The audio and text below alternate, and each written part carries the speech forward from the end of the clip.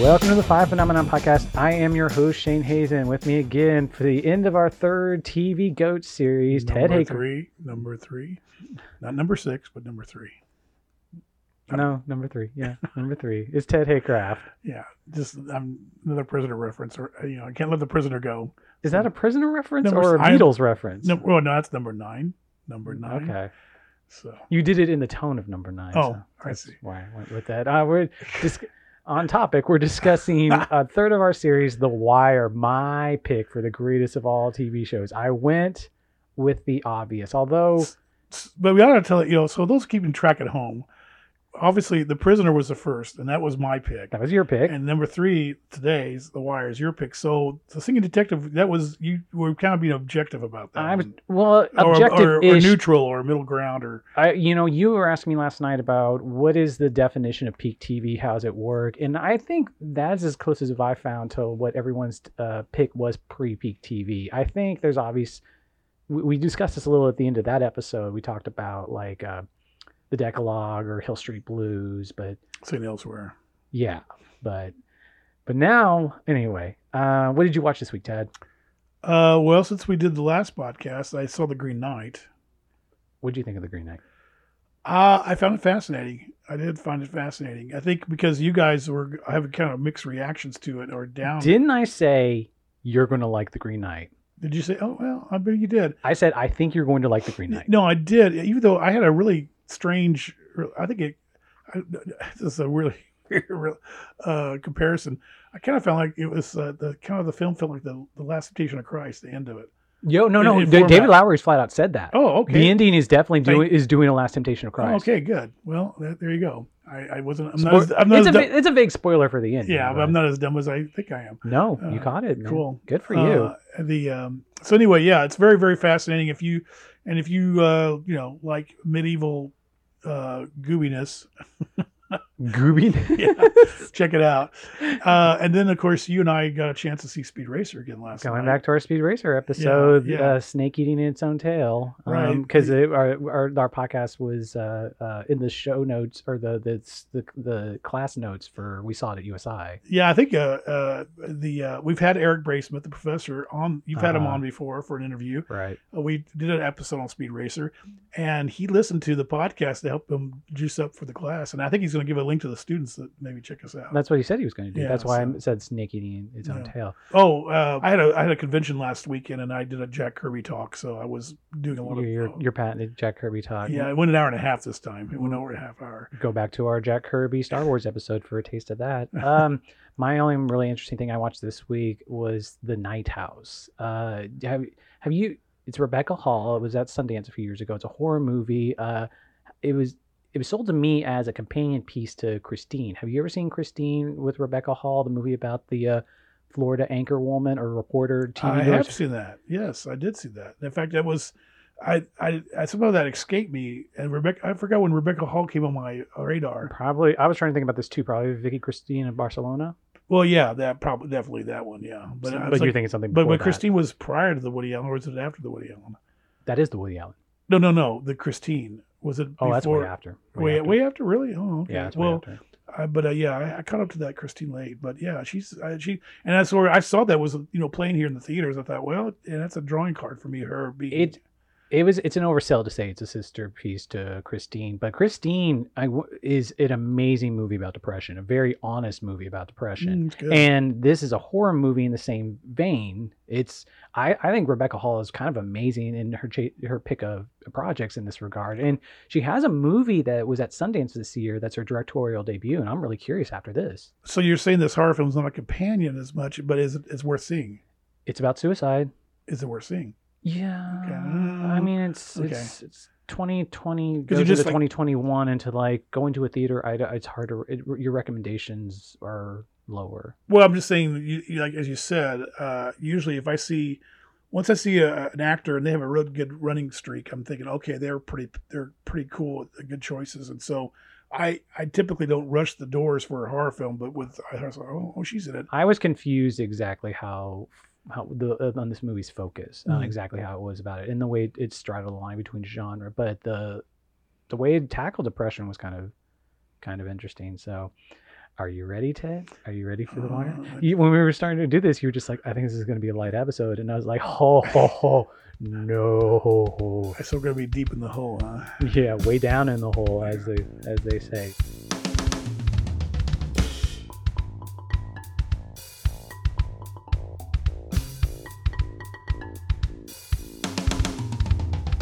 So, Ted, bless you. I have been on you for years to watch this, and you finally watched this a few months ago.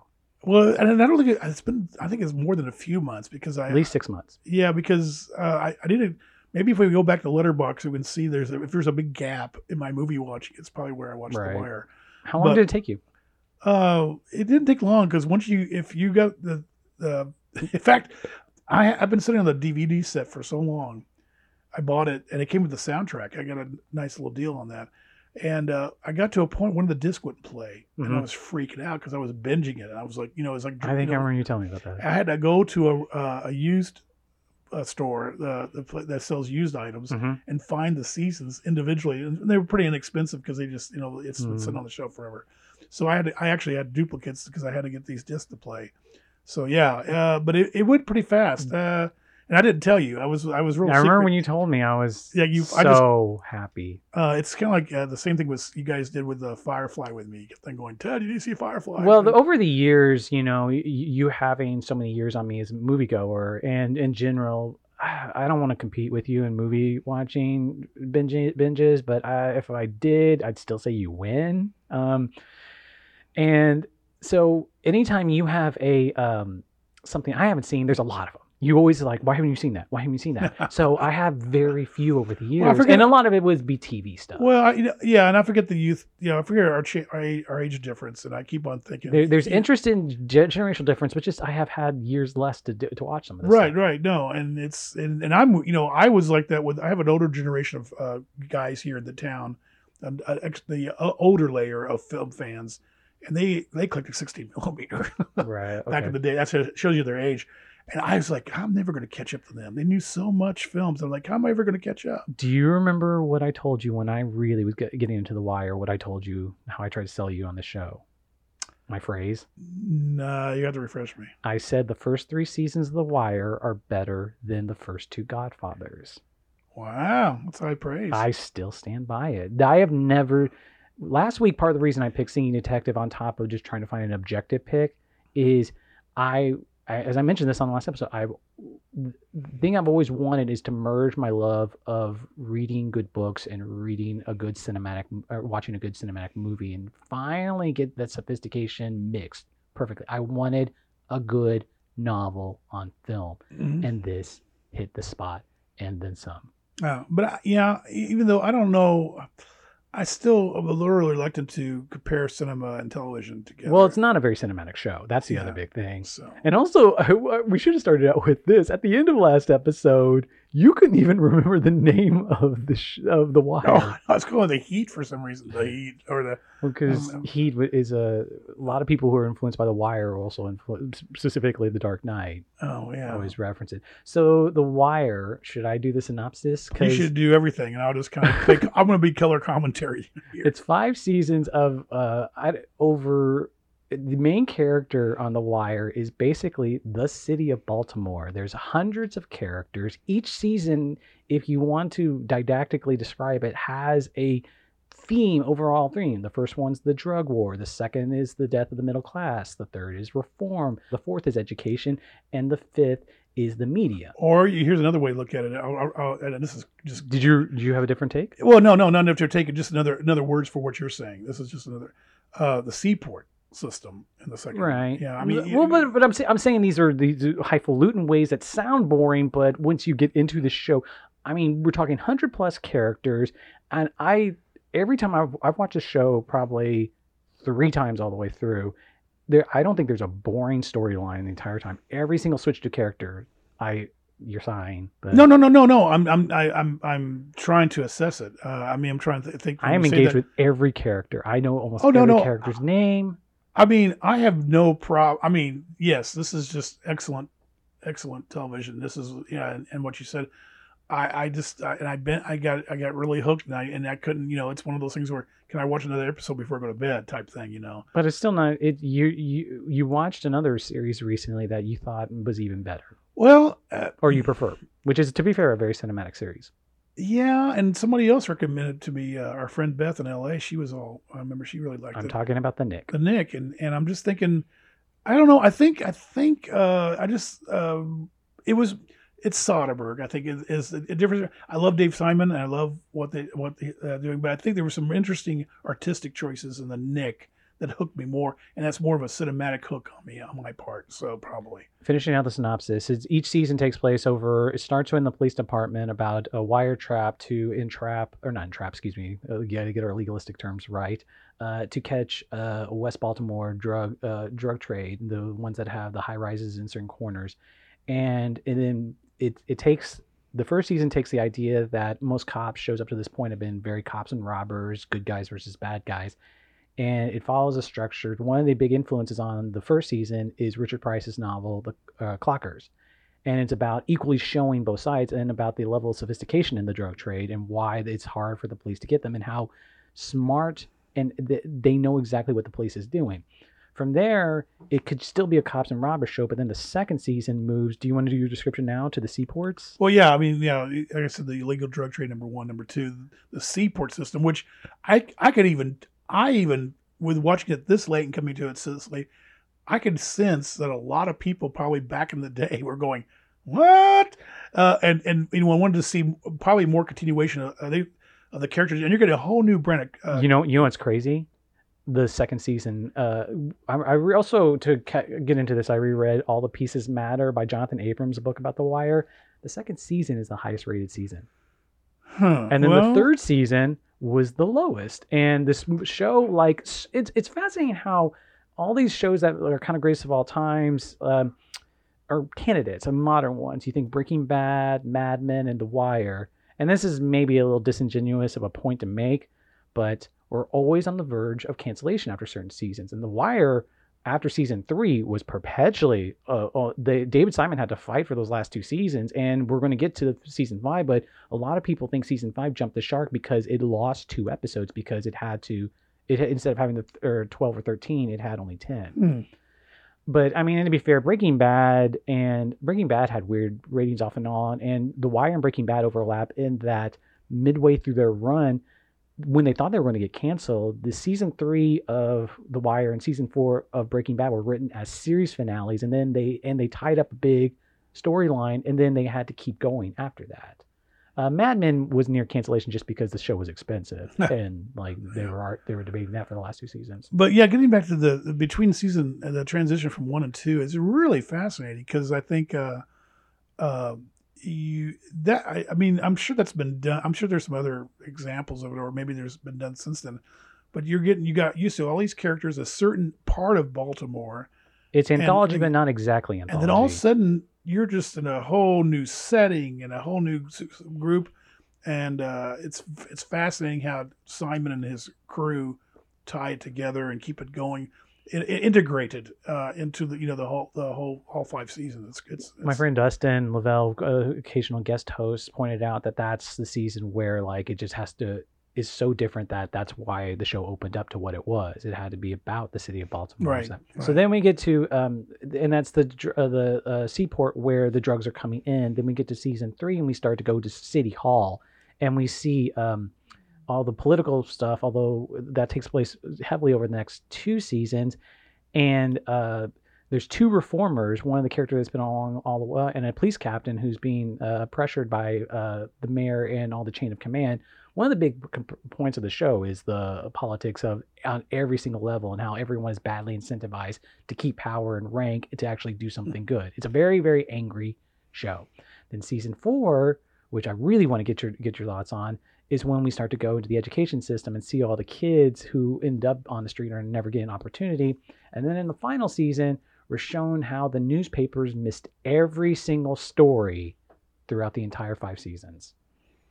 Yeah, and also a really interesting kicker of a Pulitzer Prize type story being fostered onto the paper. Yeah, with the Jason Blair style. Tom McCarthy Yeah, Spotlight director Todd McCarthy. Yes. So, I guess I should just bug you about your reactions to each individual season. So, season 1, when I first watched it, I remember how we watched 1 or 2 episodes together, and yeah, in fact, you fell asleep during.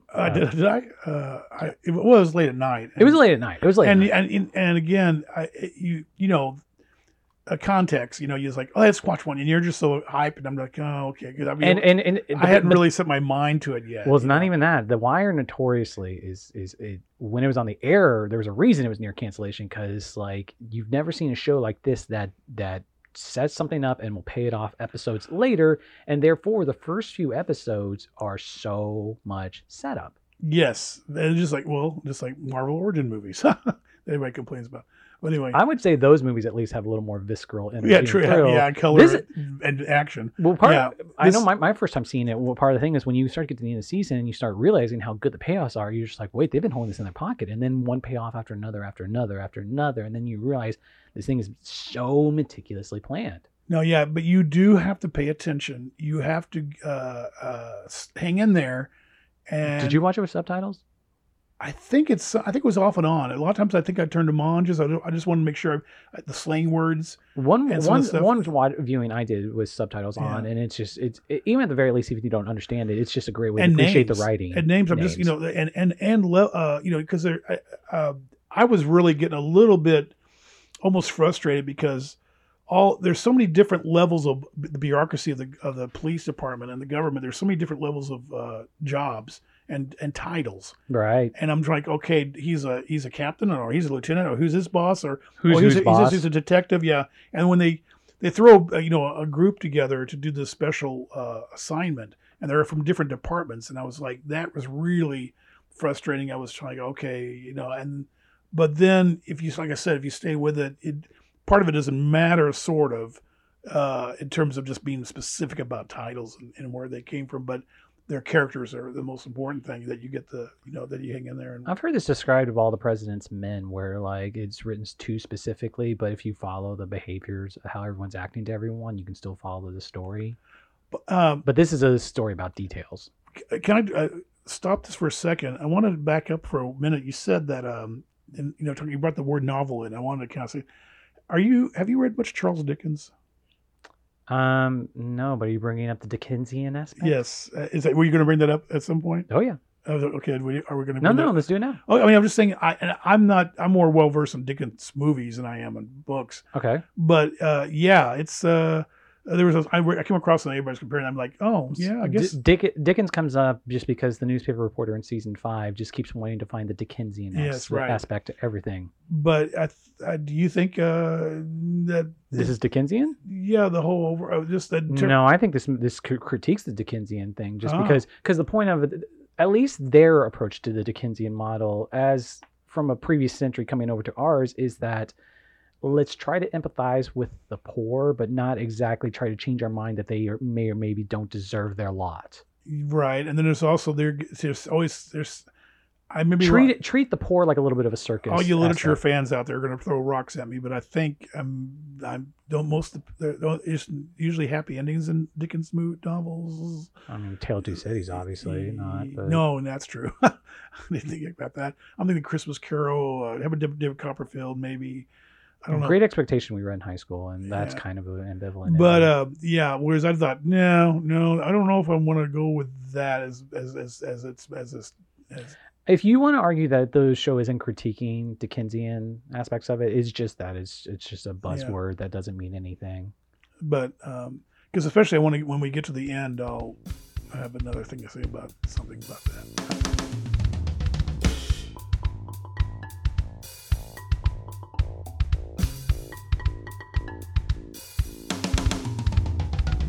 I also sent to you a PDF that I found. You can find on the internet, but there's a show Bible of the first season of what David Simon was originally planning. Right. I love it. Can I read what I highlighted here? Sure, go for it. It says, it is a police story set amid the dysfunction and indifference of an urban department.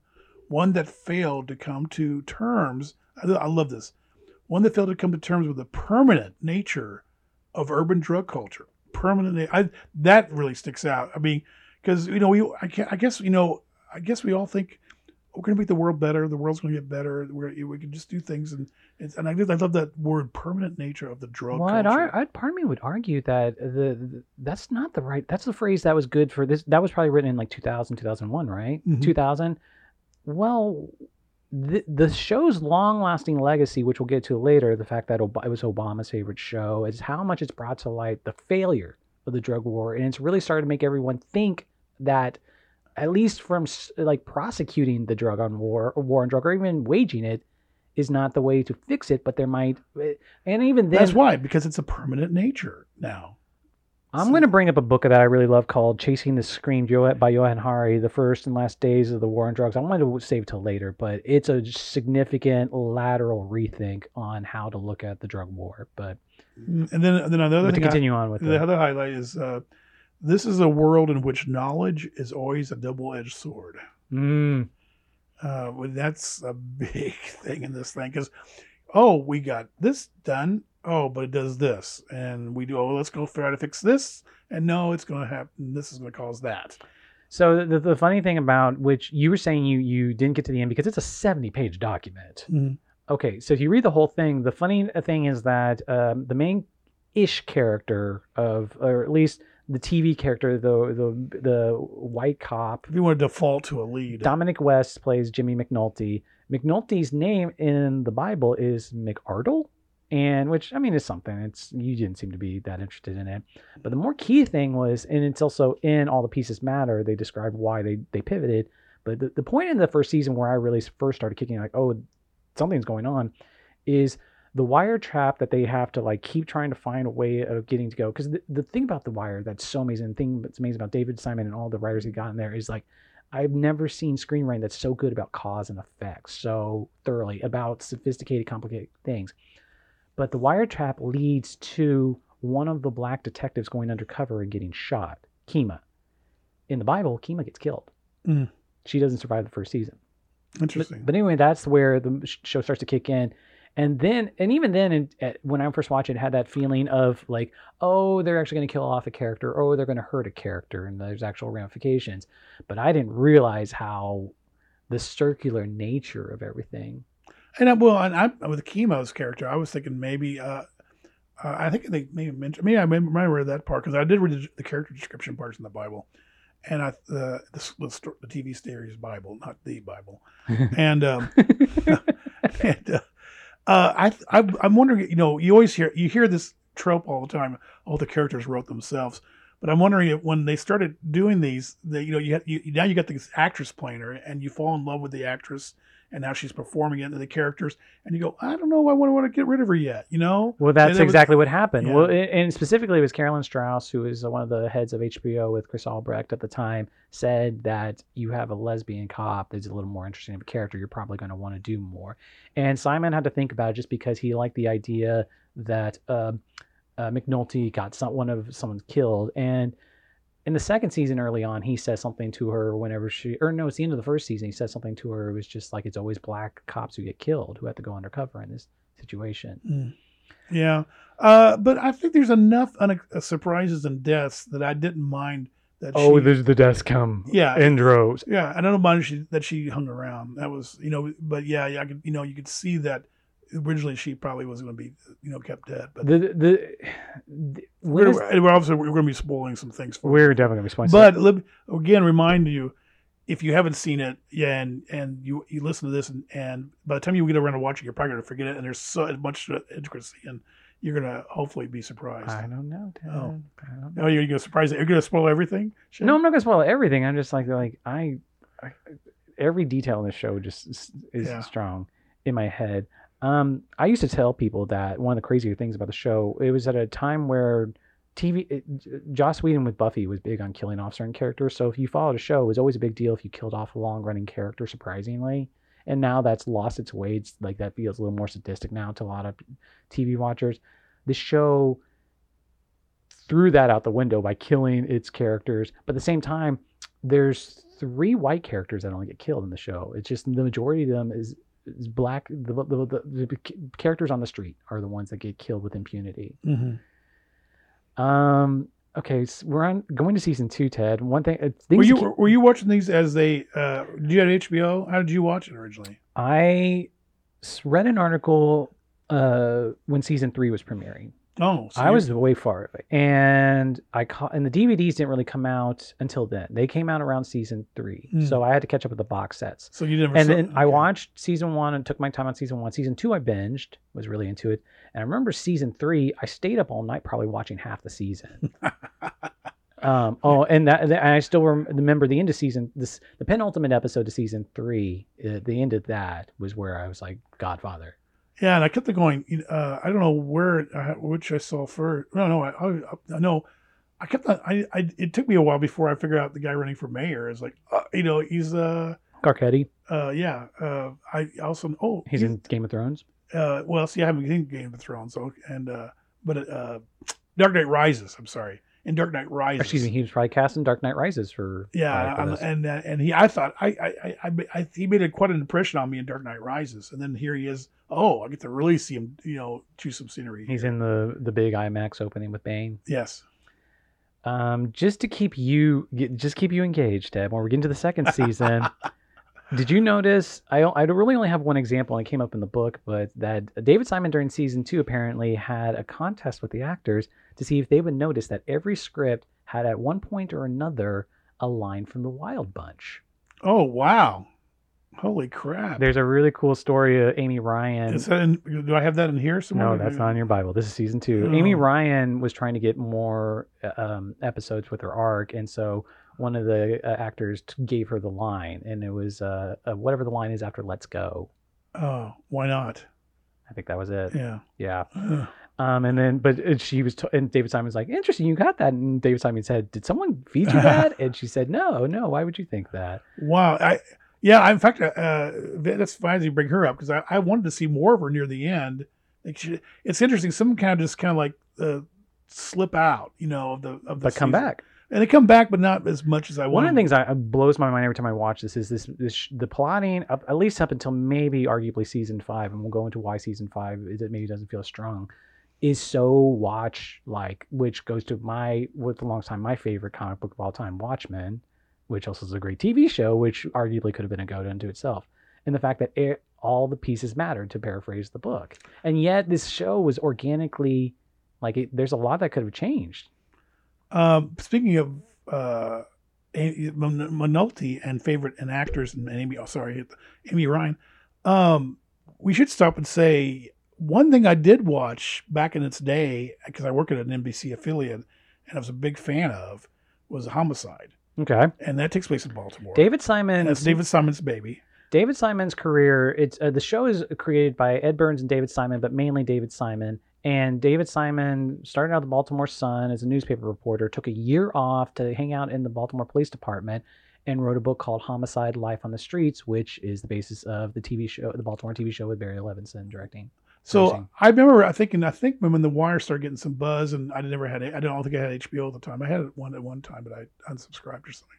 And I remember thinking, oh yeah, I probably need to check that out sometime, because I really like the Homicide, and I've been meaning to buy the box set, but one of the actresses in Homicide I really liked, and didn't see her much in anything else, was Callie Thorne, and David brought her back and had her play Minolti's ex-wife. Okay, I liked it. So that was a nice, little surprise. I was like, oh, cool. He's had a few TV shows over the period, and a string of actors that he's kept. Clark Johnson Noyes is he's an interesting career, and he directs and acts. And he's Gus in the final season. He directs the first 2 episodes of the first season, and the very final episode. A great character in the last season. Yeah. David Simon was writing. He didn't join up initially with the show, and then in the second season he wrote one. I think he got an Emmy nomination for it, but he was upset that at the end of every episode the criminal had to be caught, and he liked the idea that a criminal would stay on. And the one he got a nomination for was Robin Williams episode. Are you familiar with that one? Oh gosh, no. It's a long time. I can't remember. I mean, I've never seen it. But yeah. But by the way, are we technically on season 2 now? We're talking now. I mean, we went back to David Simon. We're all around. I need to go back to season 1 for one thing. That was a hoot. and I think is a highlight for a lot of people. And it's the fuck scene, the F word scene. Yeah, that is a masterclass in acting, directing, and writing. Yes. The context of this scene is they have to recanvas a murder investigation scene that was botched, and so these two master detectives who are very alcoholic just start to see the discrepancies, and the scene is done only with fuck, motherfuck, and they just uttered and it's grunts. But you know what's funny? You know what the original end of that scene is? It got cut. The landlord, who's been standing over the shoulder watching it the entire time, when he sees the casing that they find outside, looks at it that's been there for months in the grass, just goes, "Well, I'll be fucked." Yeah, it was that. I have to admit that was a pretty wonderful scene. And the thing is, the show is so foul-mouthed and so obsessed with dick jokes too and fart jokes. Yeah. What's his name? Is Benolti's friend? Bunk. Bunk. Yeah, Bunk's he's funny. He's an actor that everybody recognizes. I recognize Clark Peters. Yeah, he's wonderful. And wait, let me double check that. He has some great scenes and great relationships. Because we have to bring up the Big O at one point. The what? The Big O. Wendell Pierce. I said Clark Peters. Sorry. Clark Peters is who plays Lester Freeman. Oh, well, yeah, he's great too. And I've seen him in other stuff too. They're both in Treme too, which is Simon's follow-up. Well, yeah, which I need to see. Yeah, I only, you kind of laughed at I only wrote 1, 2, 3, 4, 5 notes, 5 little notes. It's a long 5 seasons, huh? Isn't it? But yeah, Big O. Yeah, the Big O. Yeah, Omar. So, what did you think of Omar? Well, Omar is the defining character of it. What? Not defining. There's so many defining characters. I remember other people watching it and they go, "Oh, here comes Omar." Omar coming. Yeah. So, yeah, let's put he doesn't let me down, and of course, big spoiler here. Go for it, big spoiler, because I need to talk this big spoiler. But too. He's a criminal. He wears a duster and he's got a shotgun. I mean, and he's walking around Baltimore, and he kind of whistles to announce this. And so he's kind of the cool, fun, hip character to everybody. Like, oh man, and it's the bad guy that you love, and so he's also gay. Yeah. Oh yeah. Well, that's one thing that surprised. I think. I think David almost did it on purpose. Like, oh, you really like him? Well, let me do this for you. Well, no, there's real characters. All these there are a lot of composite characters. Oh yeah. I mean, there's the diversity and one of the cool things about the show is that almost every person is a real composite character of multiple people, and that most of the events on the show supposedly either happen or rumored to happen. I mean, and he plays Michael K. Williams. The sexual choices, sexual partners are all over the place in this film. In this series. Omar, so you're going along and he's like, this guy's just going to get through this, and he's fun to watch, and he's such a character, and he actually sometimes is helpful to the police in a weird way, and then all of a sudden he gets whacked by a little kid. The second time I watched this show, and you go, oh. The second time I watched the show, I watched it with a friend who, when I was staying in LA, and he would watch it. I would have to miss episodes with him, so he'd catch up without me. And I remember coming home. I was staying in his apartment in LA, and he was on the 5th season, and he said, I think Omar is the main character of the show. I think this show is about Omar. And I was like, interesting. What episode are you on? And he said it. And I did the math. He was 2 episodes away from when Omar got killed. David just pulled the carpet out from under us. That was supposedly, we need to talk about, one of the reasons this show is so novelistic is that they have so many great novelist writers on here. But that was Dennis Lehane, who wrote Mystic River, came up with that idea, and everyone in the room got behind it. This Jesse James-esque idea that Robert Ford is just going to kill you when you're not looking. Yeah. And then of course, that's interesting. He says, "Oh, I think Omar's your friend said Omar." You could argue. You could make some interesting arguments because like I said, it seems like McNulty is the one that you kind of follow through, and he's the default type of guy. If you want to say something, even though he disappears from season 4, which I can explain later too.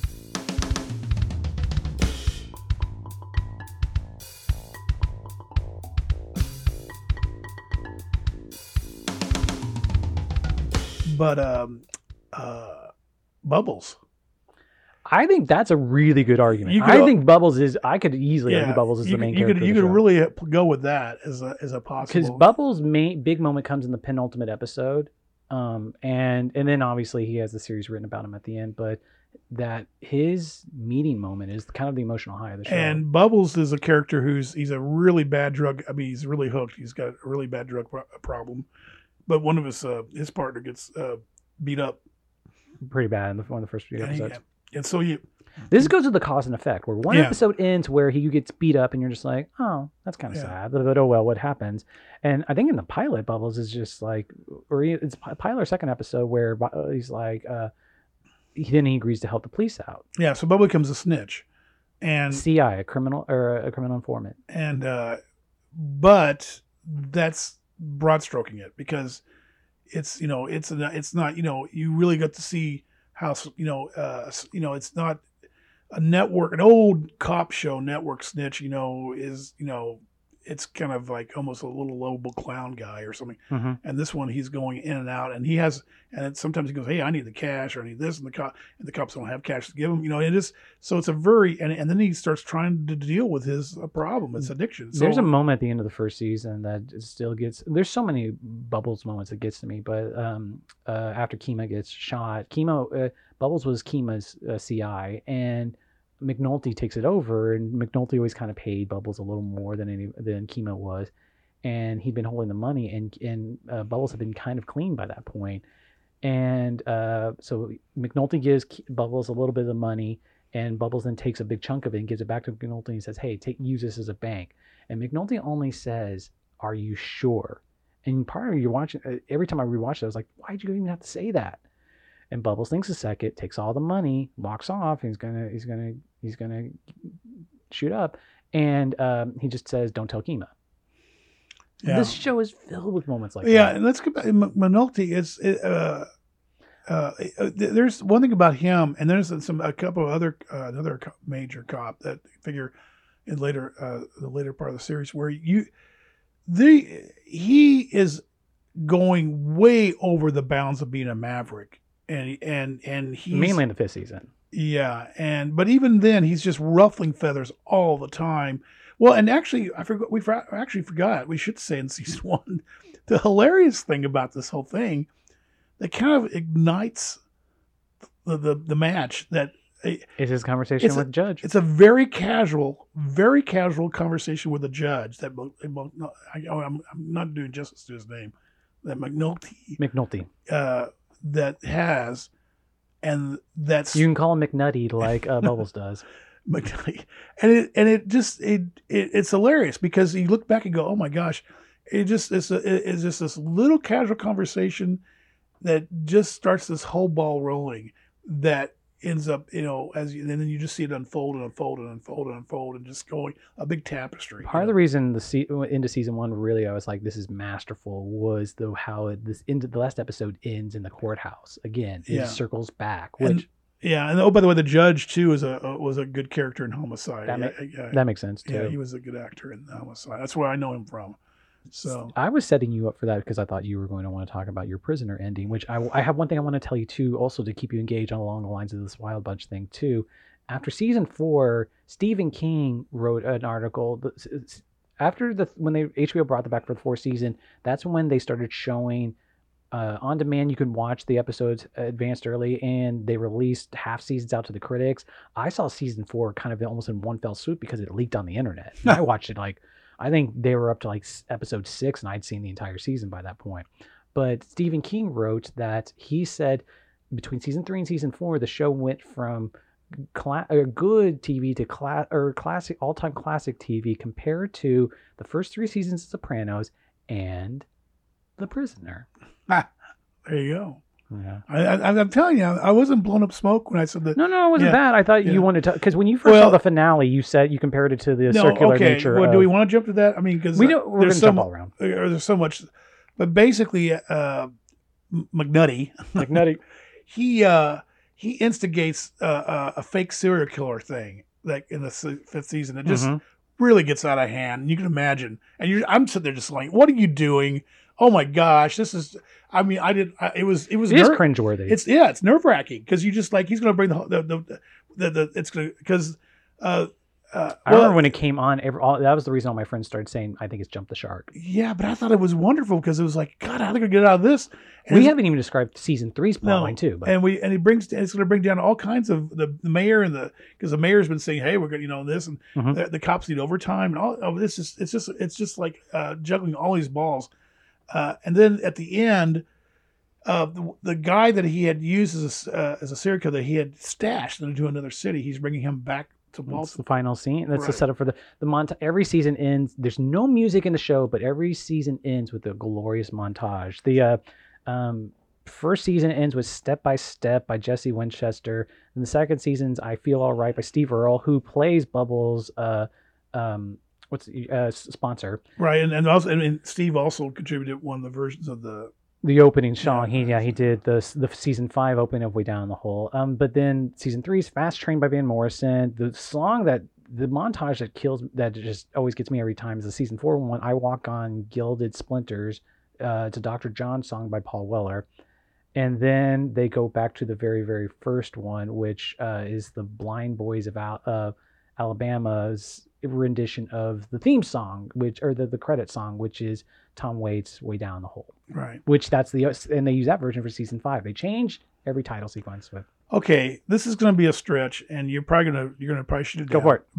But it was just because I was thinking, just because of the fact that you wanted me to watch, we're going to do The Prisoner, Designated Detective in this. I'm thinking, so I had all this, roaming in my head, and I'm watching this and like, so McNulty and this guy,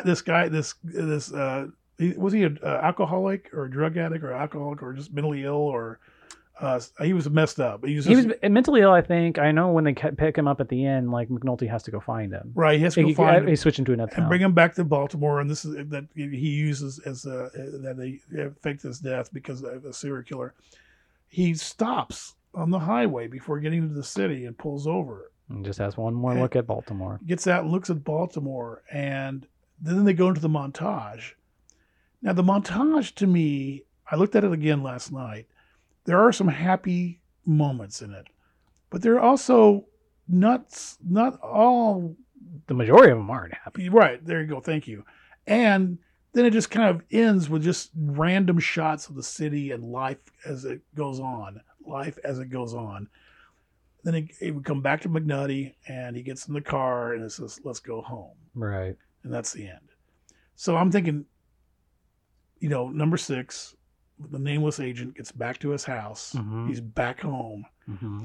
And he gets back in his car, and he's driving again. Of course, he's still imprisoned in the system. And the life goes on, but he's still going to be a prisoner. He's not really escaped. Nothing has really changed. Nothing has really happened.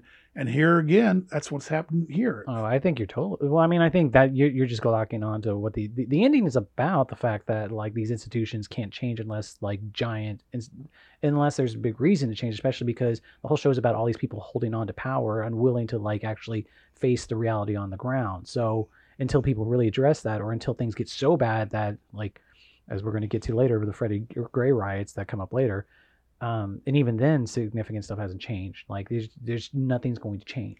The show is a very angry show. So I just thought I'm glad you agree or you see totally, that. But yeah, totally. And it's so hilarious because but also there's also Sydnor at the end of it too. There's like 2 or 3 scenes where it just goes back to the pilot. Yeah, Sydnor goes back to the judge in the final episode. Yeah, right. And so here a British 68 pop, almost kind of secret agent type show.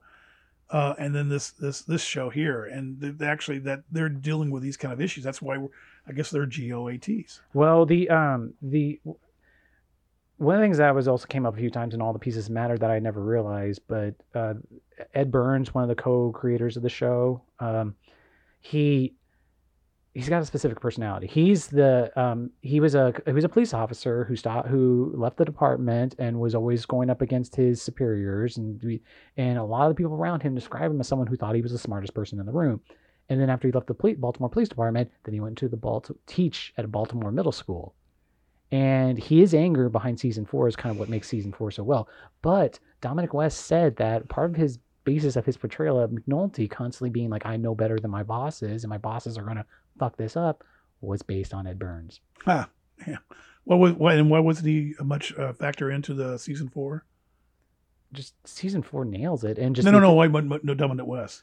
Oh, you said you were a season so 4 because one of the fascinating things in the book, these roles got to almost every single actor to the T. Most notably Dominic West. And Dominic West because The Wire was constantly on the edge of being canceled after season 3, they tied up all storylines and they thought they were canceled. They were canceled after season 3 and they were canceled after season 4. And David Simon had to argue to get another season. After season 3, he argued for 2 more seasons, and he said he can bring back all the actors. But they'd released all the actors, and Dominic West was ready to quit at that point. So he said, "I will." The way they argue is like, "We'll write you a little bit into season 4, but we need you gung ho for season 5 to finish out everything." And Dominic West, he just kind of, in the book, he's like, I missed out on the best season. And it's funny because David Simon, when he was trying to get the show back on the air and convince all the actors back in, he has this great sales pitch he would give to them. And he tells a story. He did it to both Chris Albrecht and Dominic West, where he pulled them aside and he's like, you know what? You're going to one day be in a bar near closing time. You're going to have had too much to drink. And they're going to start closing. And you're going to turn to the bartender and you're going to say, hey, one day, a long time ago, I was on a show called The Wire. And the bartender's going to look at you and say, that's nice, but you got to go home. Well, okay. Now, and you're talking about season 4. That's my my first note was the F word scene. And the second note, the 4 kids in season 4. Yeah.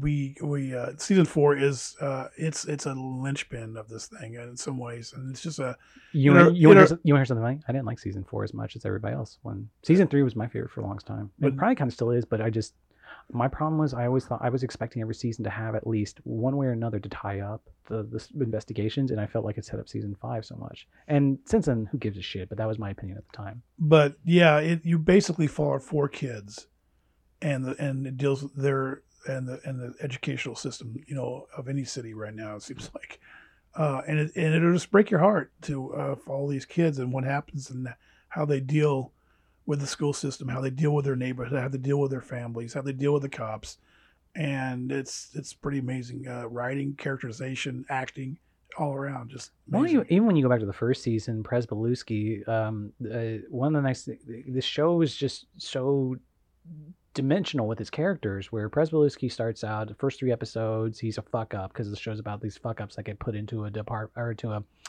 a unit that they're trying to like bury, and then I don't remember what episode, midway through the season, Prez becomes a really good office desk cop, and he loves it. He loves solving puzzles. He's good with paperwork, and he becomes a really good cop. But then season 3, something happens. He gets he he doesn't call out to a suspect after he shoots somebody, and he gets fired, and then he becomes a cop or becomes a teacher in season 4. Right. No, again, on the way all these storylines weave together.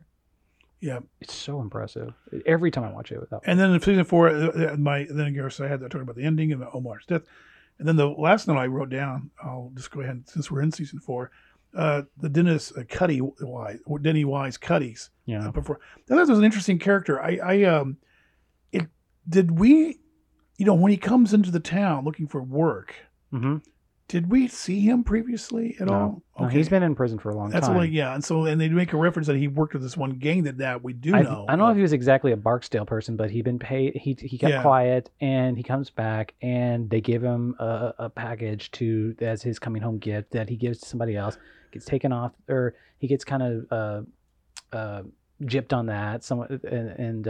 He tries to do good, tries to date this woman, tries to get a decent job.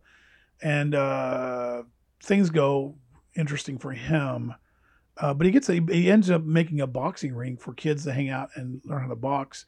And I kind of like that character, but it was weird too because he came out of nowhere, it seemed like to me, and then all of a sudden, he just kind of evaporated slowly out of the.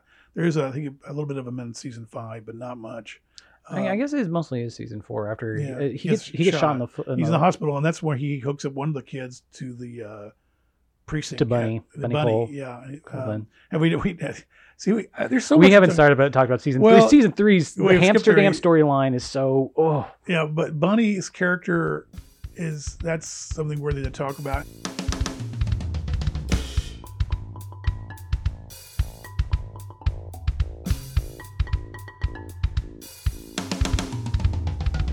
There's something about all these, they brought in late in the novels. They brought in Dennis Lehane. They brought in George Pelecanos, who's worked with David Simon a bunch since then. But my favorite, which this show brought me to him, was Richard Price, and Clockers was the basis of the show, as I mentioned earlier. But Richard Price is a fucking powerhouse. And what's funny is he started in season 3, and I can't remember. There's 3.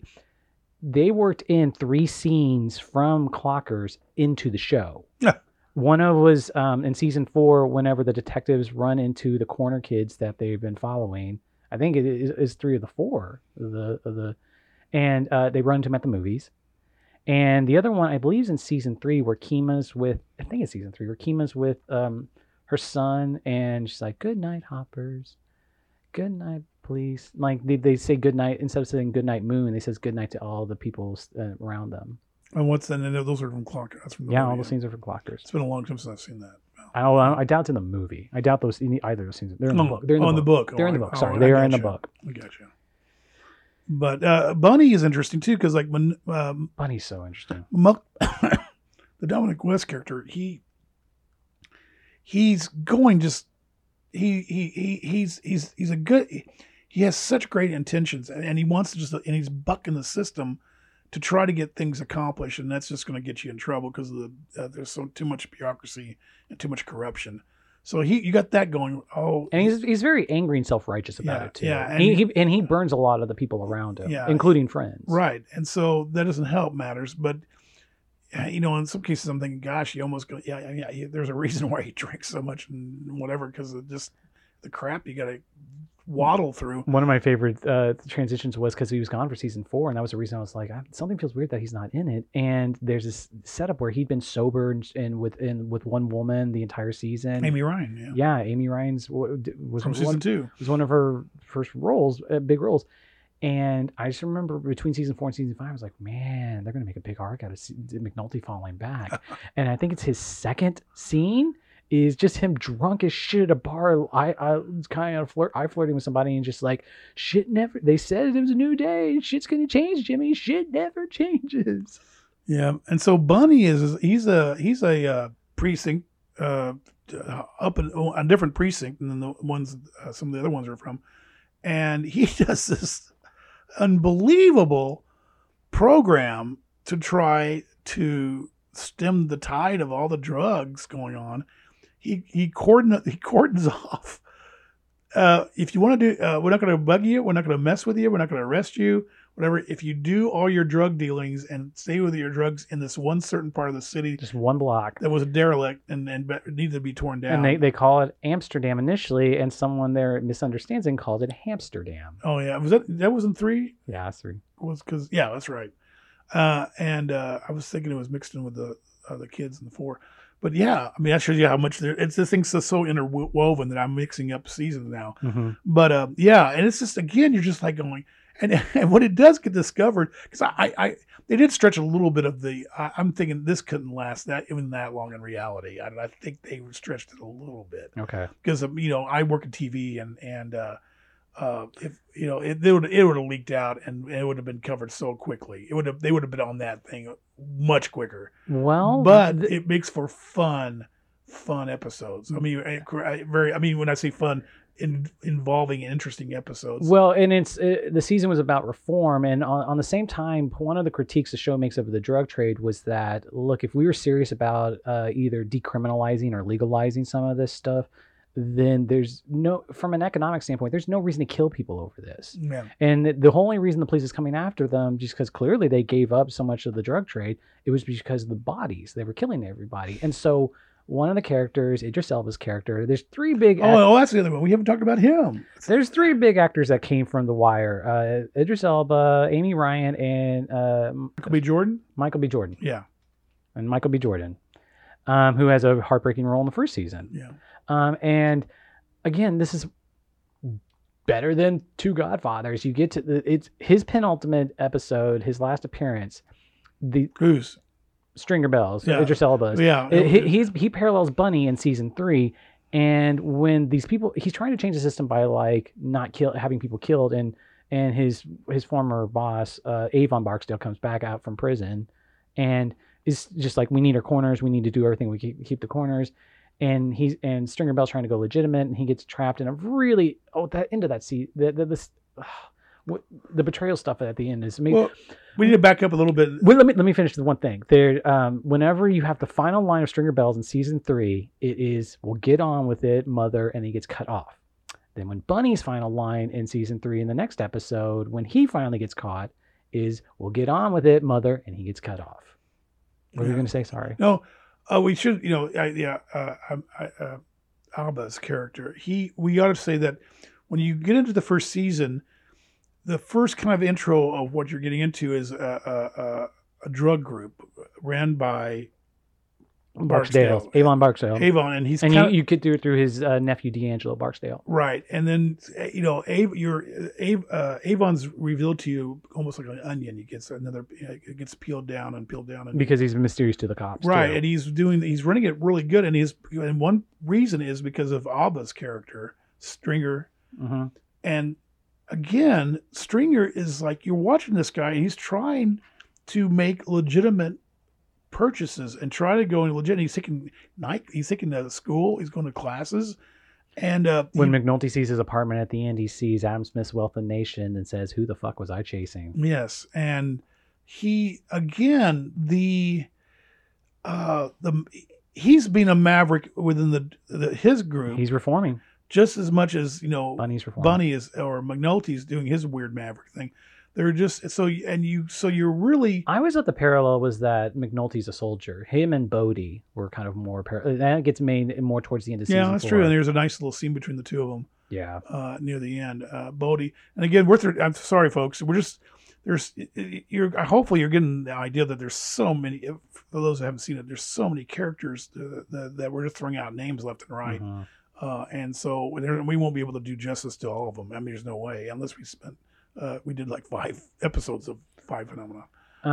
I should mention real briefly that there could have been after season 5 ended, even though it was on perpetual cancellation, Simon had an idea for season 6, but what it was going to be was they wanted it between season 3 and 4 because he always wanted the last season to be about the media.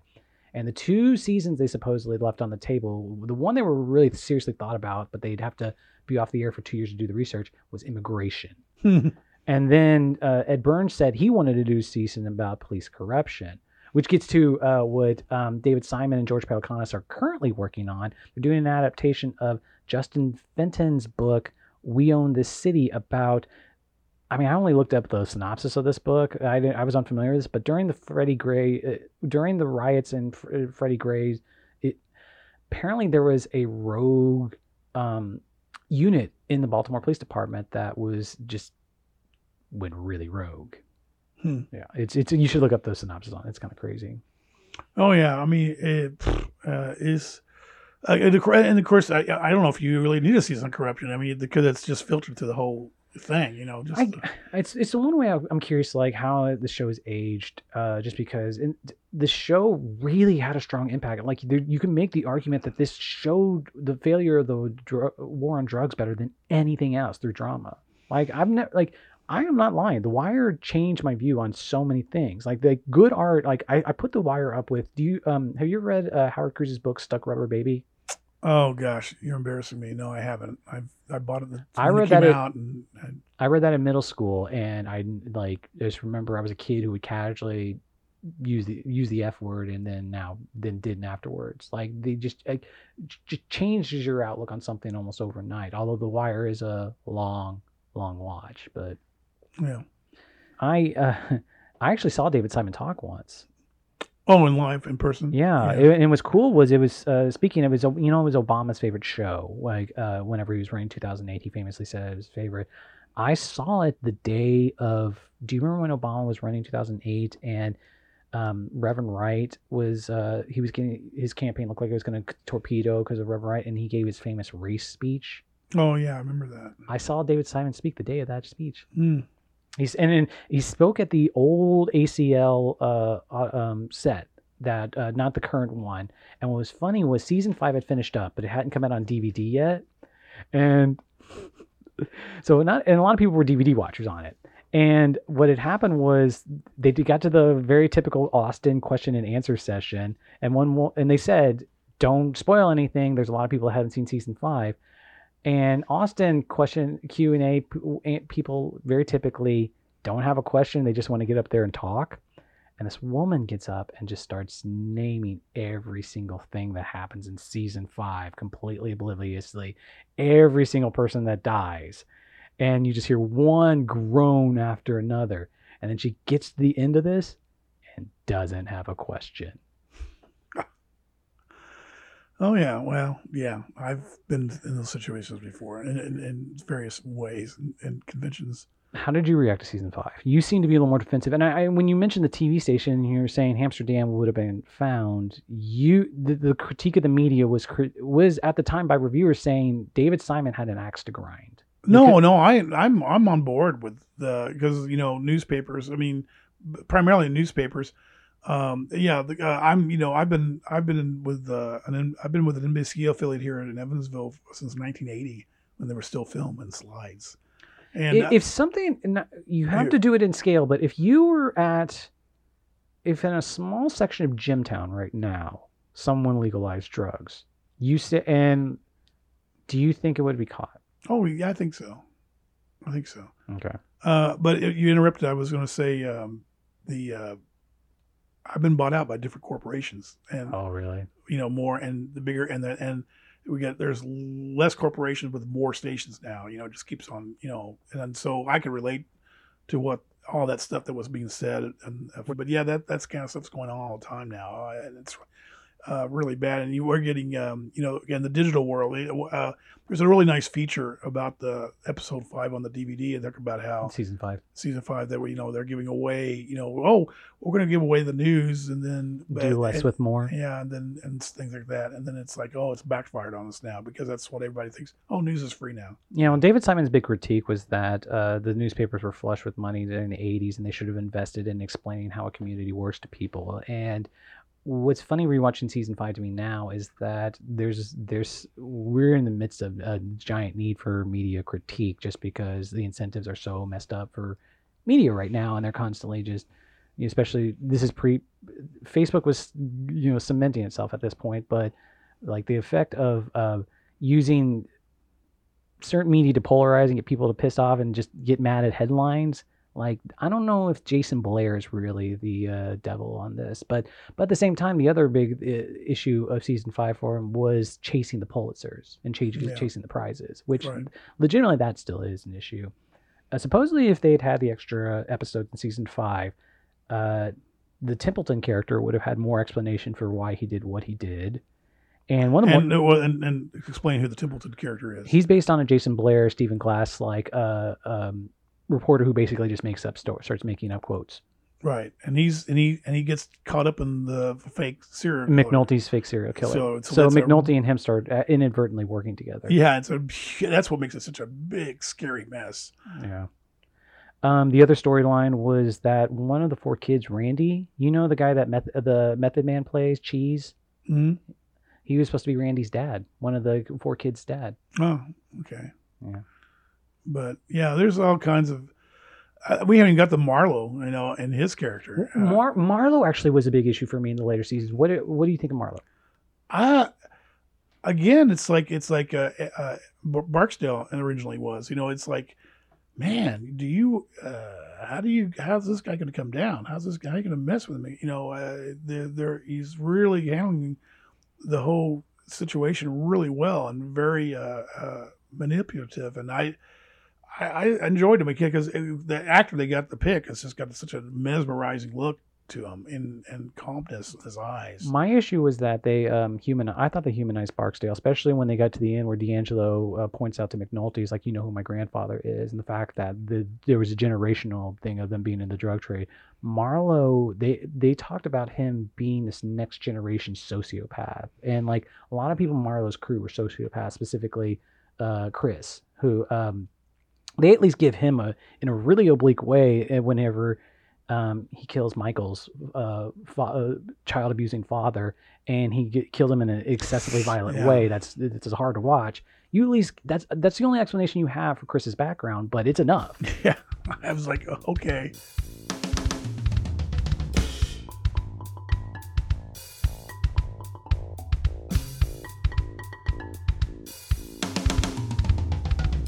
We haven't talked Snoop either. Well, Marlo, Chris, and Snoop are a whole new generation and a whole new way of like, ooh, this is not the Barksdale era, and it's not, their grandparents' era. Snoop's opening of season 4 is a classic. I saw the opening season 4. I don't know if that I saw the first time for the leak, but at the old school Alamo downtown, they actually showed that on the big screen, like a week in advance. And that opening scene is just a freaking all time of her at the Home Depot. Oh, right, with the nail gun, right. Yeah, that's a cute little scene. Yeah, when she first started on The Wire, she was still dealing drugs, apparently, the actress, and then she, there was a big thing because of the writing being so precise, where the writers didn't let too many actors improv, but she was one of the ones for a while they did, and then on season 4 they pushed her back and were like, you need to be a real actress on this. So, as this was ending, I forget the exact timing, how I think the Wire ended a little after The Sopranos. The Wire ended in 2008. I forget when. Sopranos is 2007, I can remember. But going towards the end, David Simon, when he would compare the shows, he would always talk about The Sopranos being Shakespearean. And he would always say The Wire is not Shakespearean. Because especially with shows like they were like How's It Gonna End? He would always point out it's Greek tragedy. And Baltimore is all the institutions are a Greek chorus. I can see that.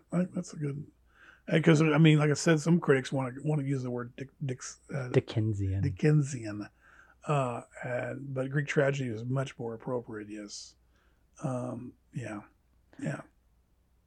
and Shakespeare.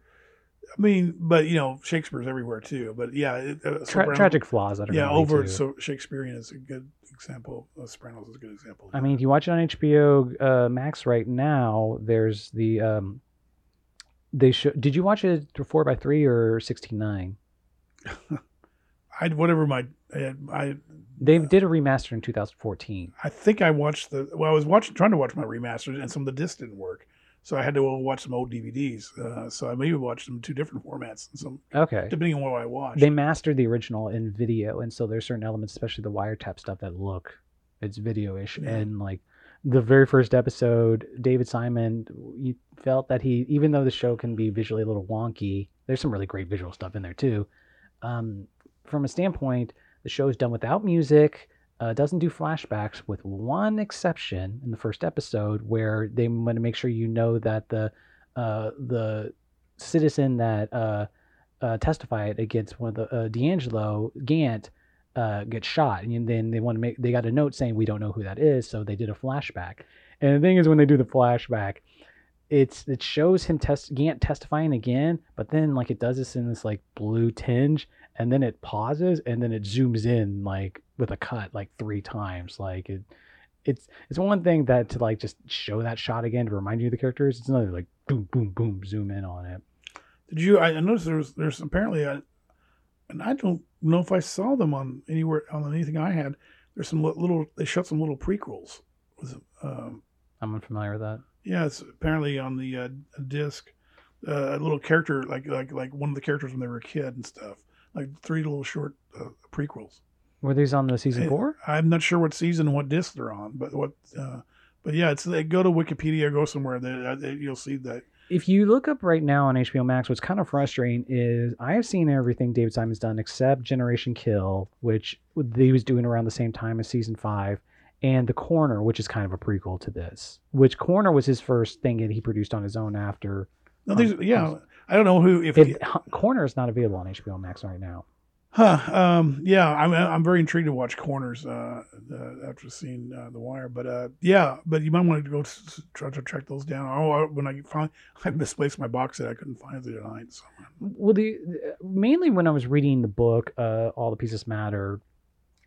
What book now? Who's the writer and the complete title? Jonathan Abrams. It's the inside story of The Wire. Okay.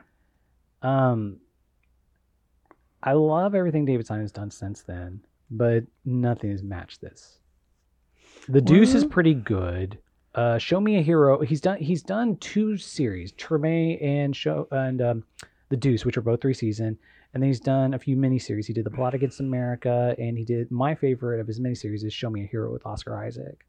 That's yeah. Yeah, I mean, you know, it's that's the case with almost every creator we could talk about, and no matter what field, they hit a high point. Well, to that it's point, hard. It's hard. Sometimes you get back to it. Sometimes you fall off, or it's sporadic, or you just never get back to it. Well, you know how you're fond of Lennon McCartney collaboration argument of like together they were going to make something bigger than the two of them separately. Mm-hmm.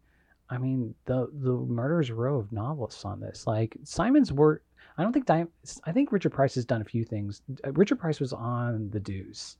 Pelicanos has worked with him a bunch. Lehane, I don't know. I don't know. Maybe Ed Burns worked with him on Generation Kill. I forget how much he's worked with him since. Or is this just like, especially, I'm forgetting the writer that was the one that did a lot of the politics and the city stuff.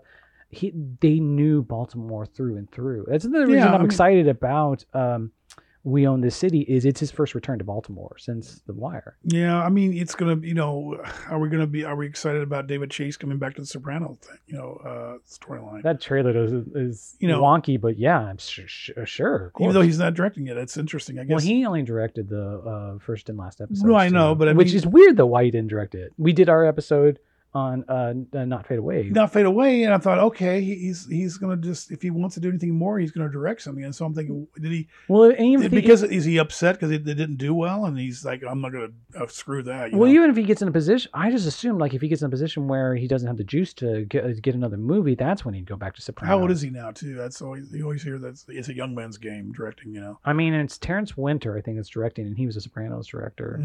So maybe that just to have more. Sit back and really control it, and then let somebody handle the physicality of it. Yeah. So what are you saying about those writers? You're talking about their careers? I mean, because I don't know. Because when I was reading the All the Pieces Matter book, I thought, man, this is a time and place of them hungry doing some of their first TV. But I don't think that's true because they've all worked together since then. I think it is that Burns and Simon, and again the other writer, I'm forgetting, just knew Baltimore really well, and they came up with the rule that like all this stuff had to either be true or rumored to they've heard about. Yeah, I mean, in Homicide, I mean, you got Homicide in the TV series Homicide, and you got The Wire. Man, that's high ground to get back up to again, so maybe, but hopefully we'll see something from David down the road. Oh no, he still does great stuff. Yeah. Something this, well, because I just made the point. I don't think it's his masterpiece. I don't think season 5 even matches up to the rest of the show. And season 5, I remember the time being very defensive about, and watching it's still great. It's George Pelecanos says at one point that the writers kind of. They all agree in this book when they're talking that season 4 is, they think, the highlight, and season 5, not everything that could have been. And George Pelecanos makes the point that like, yeah, season 5 doesn't have a good internal logic, but it's still better than any other season of any other TV show. And season 4 is probably the greatest TV show season of a TV that's ever been. According to him. Season 4 kind of broke my heart, and then season 5, I'm like totally maybe hit a nervous wreck because I'm like. Even Bunk, Minotti's best friend, and Bunk's like, oh, man, I'm washing my hands of you, baby. Just get out, and you're just like, oh my gosh. One of my favorite things I sent this to you, like whenever I'm wanting to remind of The Wire, just because the writing is so fucking good, just on a dialogue level, is there's 2 great videos you could look up out there. There's part 1 and 2 of the 100 greatest Wire quotes. Yeah, and of course we have the one character with the S word. The what? The character with the S word. I don't really want to say it. Clay Davis. Yeah. Shit. Oh, we should talk about that because it's crazy. I figure you would want to talk about it, but I don't really. I want you to say it because you have no problems with the 4-letter words. Well, it's crazy. I don't know why. Starting with he was in Spike Lee movies, and starting with 25th Hour, he said "shit" exactly that way, and he said it repeatedly that way in multiple Spike Lee movies. And then when he came to The Wire, he plays a crooked not city councilman, is he? States. Anyway, yeah, he's some politician. Yeah, and his thing is, in the scripts that he asked them to write specifically 9 E's into it whenever he said shit. And the funniest thing, which I've heard no one point out, is have you ever seen that movie Cedar Rapids with Ed Helms? Yeah, I did. He's in that. Okay. And he says shit exactly that way. Oh, wow. And there's a point when it's in the trailer to that movie where they reference Omar. They talk about it. He says something, like he has a line where he says something like, "Is this like that character Omar from HBO's The Wire?" And it's so meta. And then we could just combine all the characters and actors. I want to, another, going back to Homicide, Andre Braugher came out of that, and we were like, wow, who is this guy? This guy is mesmerizing. He's great. And I thought in some ways the Andre Braugher in Daniels? The Wires is Daniels. I'm like, wow. Lance Reddick. Yeah. I'm like, who is this guy? And he's got, and what they both have in common is this swagger and intensity and stoicism that just is very appealing and very, you just want to follow these guys and see what they're going to do with their careers character-wise. And my favorite Daniels quote in that thing is, "You'd rather walk in shit than let the world see you work a shovel." And then how about William Walls? Are you going to talk about his one scene? Well, which one scene? The one where he's talking to McNulty in the hospital? That to me, that's pretty powerful because you actually see one of the great a decent scene from him. He's kind of like I don't like him. Because he's kind of despicable. Oh, you're talking about that? No. Oh, his audition. You did the middle finger where it was one of his first scenes in the pilot. He goes, "You McNulty are a gaping asshole." This one's for your. He just give him 2 middle fingers, like this one's for your eye and this one's for. But you know what I want to say about him is like. Well, they didn't have, if he was younger and they had the money, that's a perfect Gene Hackman. And he kind of resembles Gene Hackman. Sure. Yeah, I don't know why. I thought you were going to go with that. That's one of the greatest examples of how to be novelistic with very little real estate, where one offhand scene. Did you catch it? I'm sure. Hopefully I did. Whenever they're looking for Omar's boyfriend, they go to a gay club. Oh, yeah. That's, and I go, well, they didn't really do much with that, Literally, and there's a section in the book where they talk about the fact how much of a thing where it's like that's the only addressing they do. And at one point, Landsman, the head of Homicide, whenever he's interviewing Bubbles, when Bubbles confesses to a fake murder that he didn't really do just because his companion had died, and he pukes on Landsman. Landsman goes in the bathroom and is cleaning the puke off himself and looks over at the back of the bathroom, and there's a piece of graffiti that just says "Rawl sucks cock." That's the only time the show addresses it. Yeah, right. Yeah, and but there's but they do give a nice scene to Rawls. I mean, because most part he is a character that you don't really like you don't like. But there's one scene when Kima gets shot, and the scene that I guess originally she was supposed to die, but she says this is not your fault. But and Minolti's just out of his mind. He's just and for once we see him going, oh, I really have done some shit here, and taking ownership emotionally on it.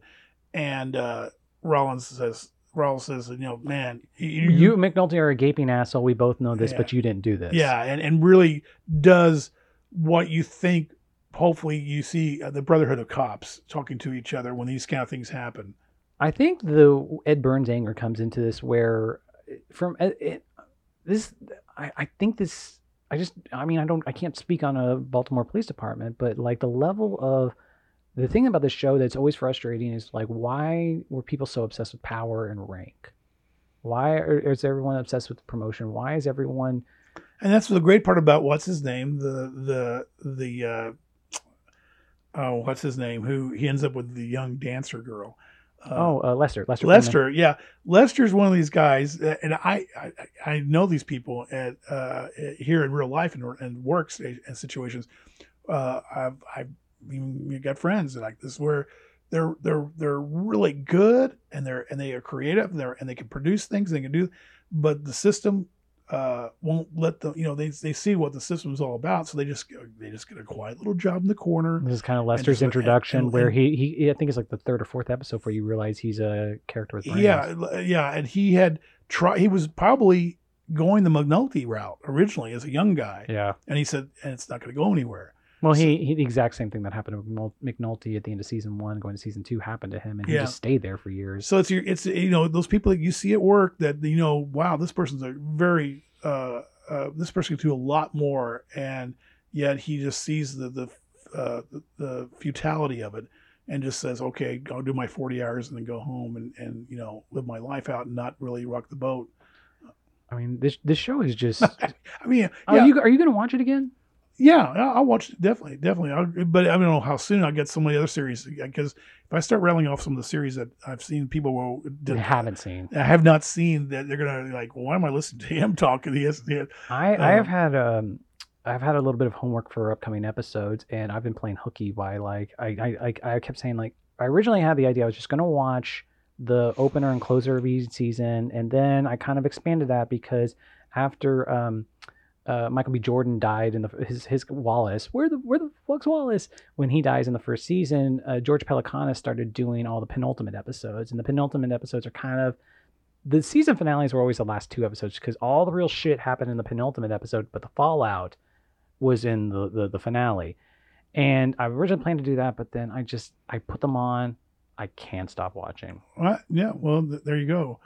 So I mean, I hope that if any of you, those out there listening, hopefully the ones that have seen it enjoyed us rattling on about it. But the ones that haven't seen it, if it's very confusing, I hope to just trust us. That's why we're just rattling on. There's so many characters, so many plots, so much insight to everything, that you're just gonna. It's a full course meal that you just keep on to eat. It's a novel. A few years ago, I'd had this idea for a script I wanted to write that was a multi-character one. I was stuck on it forever. I mean, I had this thing in my bottom drawer for like 10 years or more, and on a whim, I was just like wrote it with The Wire on the background, because I then decided the way to get through the character arcs, that there were so many characters, I was like, oh, the city I'm writing about is the main character. Yeah. And I wrote that thing in a month. There you go. The Wire is amazing. I guess that's it for this episode. Ted, I wanted to thank you for doing these TV shows, all the amount of TV you watched 6 months ago. I'm just so proud of you getting through The Wire in particular. Well, I'm glad for letting me talk all and interrupt you so much on talking about The Wire. Oh, no, not at all. I mean, and maybe we'll have to do another mini series on TV series once I get caught up on some. I mean, because I would love to talk about the Nick. Let's see if you can get around to Breaking Bad and Mad Men. I got Mad Men at home. I don't have a set of Breaking Bad, but I'm probably going to break down and get it. 2 parts, 4 through 6 of this series. Thanks everybody for listening. Be seeing you. You had to get it in.